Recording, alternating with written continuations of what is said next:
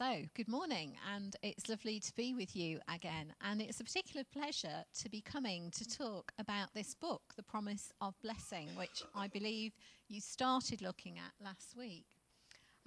It's a book that I think Jonathan bought for all the staff a year or two ago. And I remember at the time reading it and being really blessed by it, and really the sort of message of God's love for us and his concern for us and his desire to bless us was really powerful. And I've really enjoyed sort of revisiting it as I've been preparing for today. So we're going to... So the book is all based, if you missed last week, it's all based on the blessing that we read in Numbers chapter 6. The Lord bless you and keep you. The Lord make his face to shine on you. The Lord give you peace. And we're going to be exploring that bit by bit, because although it's a very simple blessing, there is so much to it and there's so much to learn. And Kate Patterson says that in writing this book, she wants to expand our view of what God is like and help us to expect to see him bless the ordinary, everyday aspects of our lives. So today we're going to be focusing on the first phrase of this blessing, the Lord bless you. So just before that we do that, I'll just pray. Father God, thank you for the riches that we find in your word, and thank you in particular for this blessing that we read in Numbers chapter 6. And as we explore this together, I pray that you would make us more and more confident of that blessing that you want to offer to each one of us. Amen. So what does it mean to bless someone or to be blessed ourselves? I think that sort of phrase, bless you, seems to have become a very, very common phrase recently.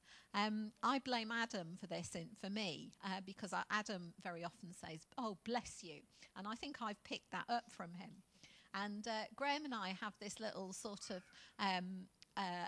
ongoing argument about it, because when I say it, when I say, oh, you know, he maybe is telling me a tale of woe about his day or something, and I say, oh, bless you, and he says, don't bless me. He doesn't like me using it in a sort of fairly flippant, light, you know, and in my own feeling is that it can never do any harm to bless somebody, really, but, you know, I think actually, because he's ordained, he just feels that he should be the one doing the blessing, so, you know, but anyway, so it is commonly used today, and Gordon Wenham has a definition which can be found in the book, and he says an Old Testament blessing is a solemn, deliberate act which brings concrete advantages. So it's not just a nice sentiment, it's not just something we say to show that we're concerned, it's something really tangible and something very real.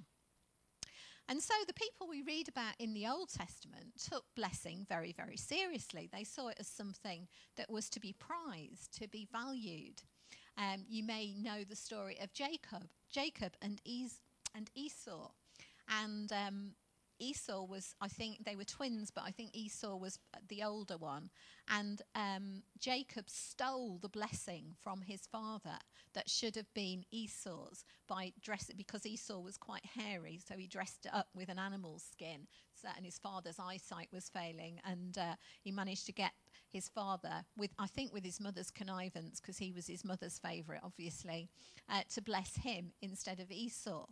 But it was worth doing that for, because it was really prized. It was something to be pursued in the same way that today we might pursue success or fame or wealth. And in the book, there's quite an amusing story that Kate Patterson points out, how this ancient blessing even found its way into Star Trek.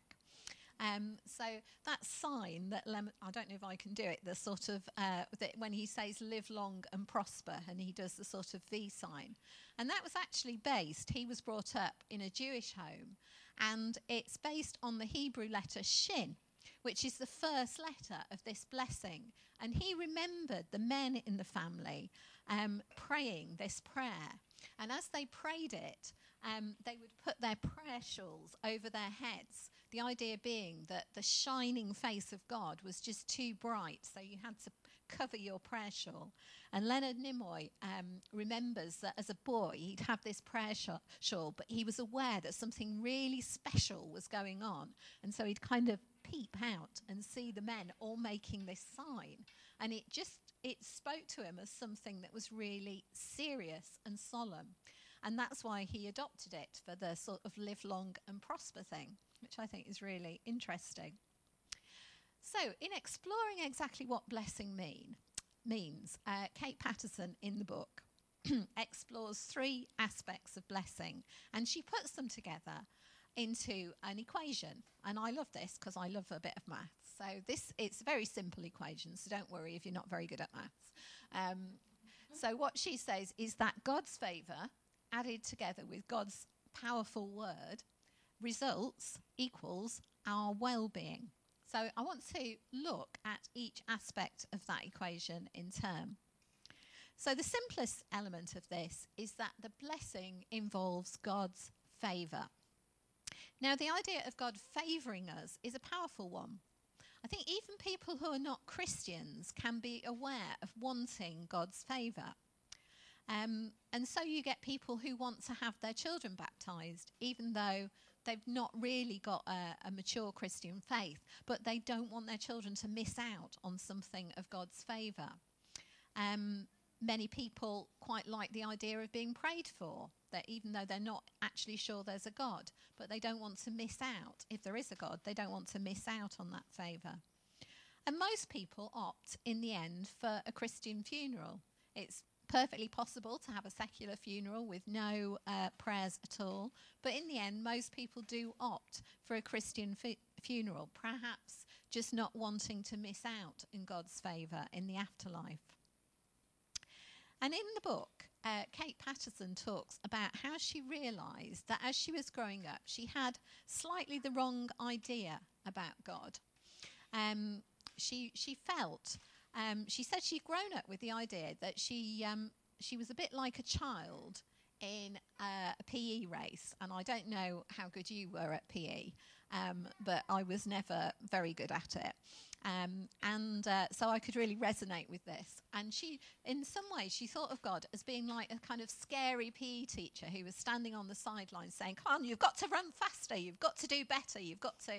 And I think we can have that idea of God, can't we? That he's kind of always saying, oh, come on, you can do better than that. You can run faster, you can work harder. And as she moved through life and various things happened to her, she came to realise that actually God is much more like that loving father who's standing on the sidelines and cheering you on, and it really doesn't matter in the end if you don't win the race, but he's cheering you on and he's really willing you to do well.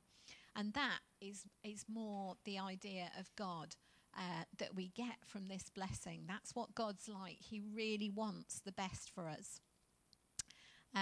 So that idea of fatherly love expresses something of what it means to have God's favour.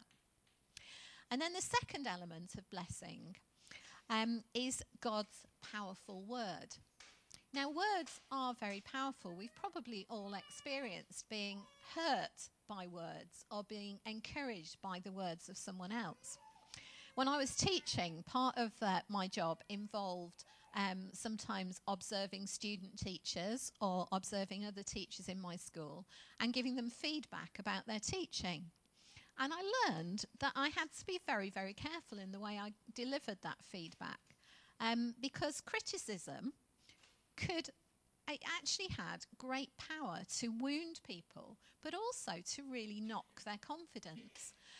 Whereas if it wasn't done carefully and tactfully. And by the same token, words of encouragement can really build people up as they grow in confidence and esteem.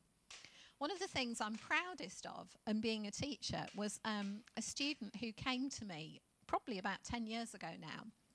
And she came for her second teaching practice. And her tutor rang me up, actually, the day she was due to come. And she said, I'm afraid that when she was on her way to school, she'd had such a bad experience in her first teaching practice, and people had been so critical of her that on the way to school she'd got off the bus and been physically sick and had to go home again. And she said to me, I think you're the one who can build her up. You're the one who needs to encourage her. And which was quite, that was quite flattering, but also quite a responsibility. And she came along and we worked with her, and not just me, but other people in the school, and really just worked for that term on building up her confidence and gradually giving her more and more responsibility, starting to work with just small groups of children and then moving up, but encouraging her all the time, spotting what she was doing well.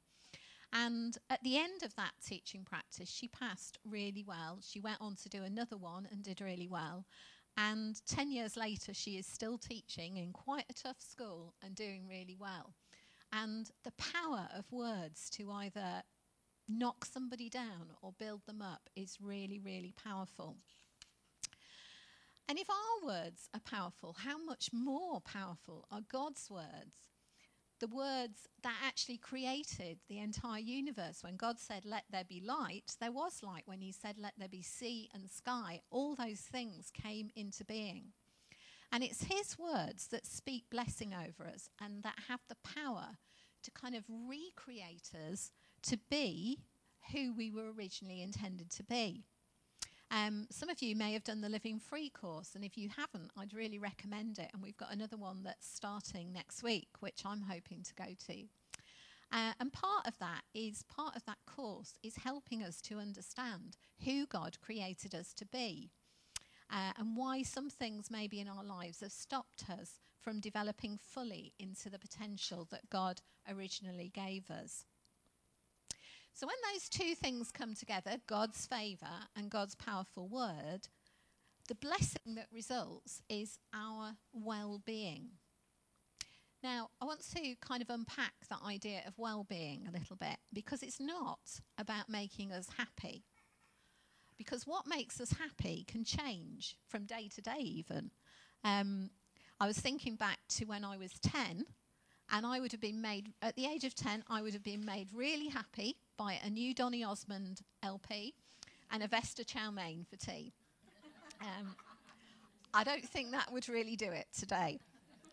It does change, doesn't it? And the well-being that God wants to bless us with is perhaps closer to that Hebrew word shalom. And that word, we sometimes translate it as peace, but it has a really rich sense of wholeness, of health, of peace, and also a sense of welcome, of homecoming. So it's more about being than having this blessing, this well-being that God wants to us. It's a bit like I see Eliora and Oswin there, and they're utterly secure in their parents' love. They're utterly secure. They're not worrying about where the next meals come from or about what's going to happen tomorrow. They're very much secure. And that's what God wants for us, I believe. Julian of Norwich summed this up in a very well-known saying when she said, all shall be well, and all shall be well, and all manner of things shall be well. And it just kind of sums up that sense of well-being that God wants us to have. And Dawn, the worship this morning where we talked about fear and sang about fear. For a lot of us, we do live without that sense of security and peace. We live with fears in our lives. And so God wants us to bless us with this well-being. And it relates in a way to God's original design for us, the way we were created to be before the fall. And it involves both intimacy and fruitfulness. So intimacy involves exposing who we really are. It can be quite vulnerable to be intimate with somebody. And so the thought of that can be quite scary. And many of us, and sometimes we need to, sometimes it's a healthy thing to do, but we erect barriers to stop ourselves being exposed to other people. I've got a friend who's been a teacher for many, many years. She's a brilliant teacher. She does a fantastic job. And this week they got the Ofsted phone call. And she said, I just feel like I've got imposter syndrome. You know, when you feel like you're about to be exposed and they'll find out you're not really, as good as everybody thinks you are. And I'm sure she'll have flown through it and been fantastic. But I think a lot of us feel like that inside, don't we? That if people saw who we really are, they wouldn't like it. And I think social media prevents that sort of intimacy. It gives this illusion of being very connected and open. But actually, I think it encourages us to project an image of ourselves to the world that is kind of socially acceptable, an image where we're always having fun and we're always happy and we're always achieving things. And of course, real life isn't like that. And we rarely expose it on social media. And perhaps rightly so. Perhaps that probably isn't the place to do it. But, it can give us a false impression. And there are statistics to show that social isolation actually shortens people's lives. People live longer when they're connected. We read in Genesis that it's not good for man to be alone. God made us to be in community. And he particularly made us for intimacy with him. And that's part of the blessing that he wants for us. A restoration of that intimacy with him that was first given to Adam and Eve. And the other thing that well-being involves, as well as intimacy, is fruitfulness. And that can really grow out of and should grow out of our intimacy with God. Jesus said, if you remain in me and I in you, you will bear much fruit. And we were made to be fruitful right from the beginning. The first chapter of Genesis, God told Adam to be fruitful and multiply. Now, most of us will recognise in ourselves a deep desire, I think, to live productive and significant lives. After all, we're made in God's image, and God was the ultimate creator. He was the ultimate in fruitfulness. All good things come from him. And Adam and Eve in the beginning were given the incredible job of overseeing the whole of creation, naming all the animals, a tremendous level of responsibility. In the book, Kate Patterson quotes from Woody Allen, and he was asked about the meaning of life. And I think what he says sums up the way a lot of people live their lives. He said, I think it's a lot of sound and fury signifying nothing. The answers to those big questions are very, very depressing. What I would recommend is distraction. You get up, you can be distracted by your love life, by the baseball game, by the movies, by the nonsense. And I think a lot of people do live their lives that way, trying to be distracted from really thinking about what life's all about. But it's not satisfying, is it? All of those things are not really ultimately satisfying.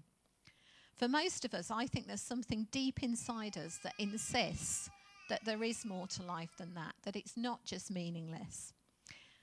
If we're busy, we might sometimes dream of a life of leisure. But actually, for most people, they find that a life of leisure pretty soon becomes very unsatisfactory and doesn't really satisfy. We have a deep need to do something really meaningful with our lives. And what that might be is different for each one of us. But if we're able to find it, it's that thing that gets you out of bed in the morning that makes you want to get on with life. And God's message to us in this blessing, part of what he wants to bless us with, is that each one of us has a significance. We were all created with something to do, something unique to do in our lives. We can all make a difference in our world by our words and actions. And believing that changes the way we live our lives. Another quote from the book. Kate Patterson says, believing this, that we have significance, changes how we live life when we believe we're significant, when we expect fruitfulness. And she asks, what might that look like in your life? Is there a gift you could give that would bless someone? Is there a business you could build that will give people employment? Is there a prayer that you could pray that will change someone's day? Is there a word for you to say that would mend a relationship? Could you give someone an invitation to meet Jesus that will change their eternity? The possibilities are as limitless as the number of individuals that God has made us to be. And if there's one thing you take from this, what I'd really encourage you to do is to ask God what that one thing is that he really wants you to do that will be significant and fruitful.